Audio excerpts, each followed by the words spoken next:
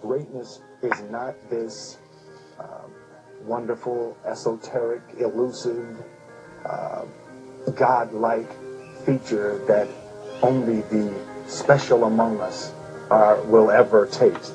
You know, it's something that truly exists in all of us. It's very simple.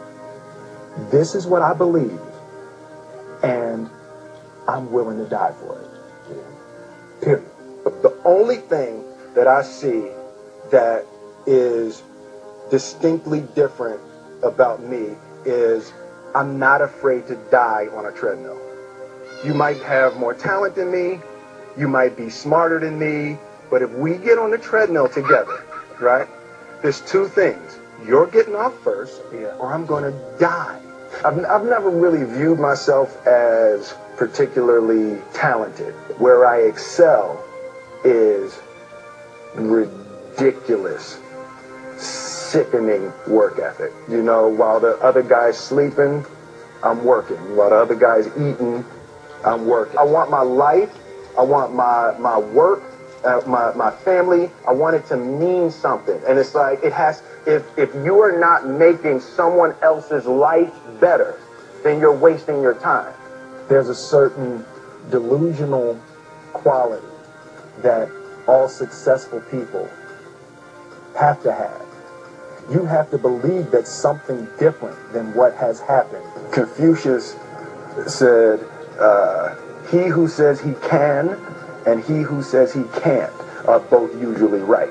It takes such a desperate, obsessive focus. You really got to focus with all of your fiber and all of your heart and all of your creativity. First step before anybody else in the world believes it is you have to believe it. There's no reason to have a plan B because it distracts from plan A. You don't try to build a wall.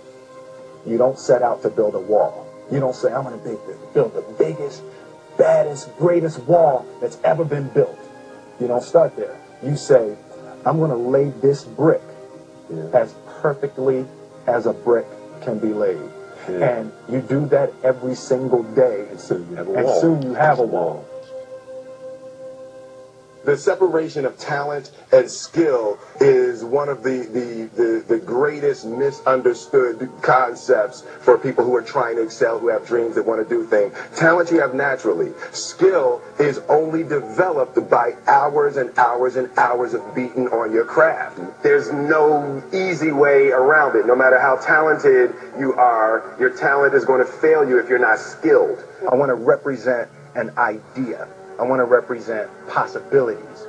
I want to represent the idea that you really can make. Being realistic is the most commonly traveled road to mediocrity.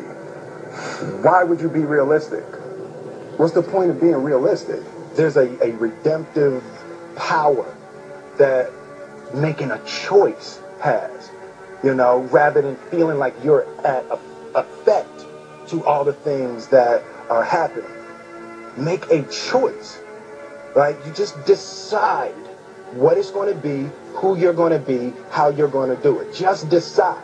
And then from that point, the universe is going to get out your way. I want to do good. I want the world to be better because I was here.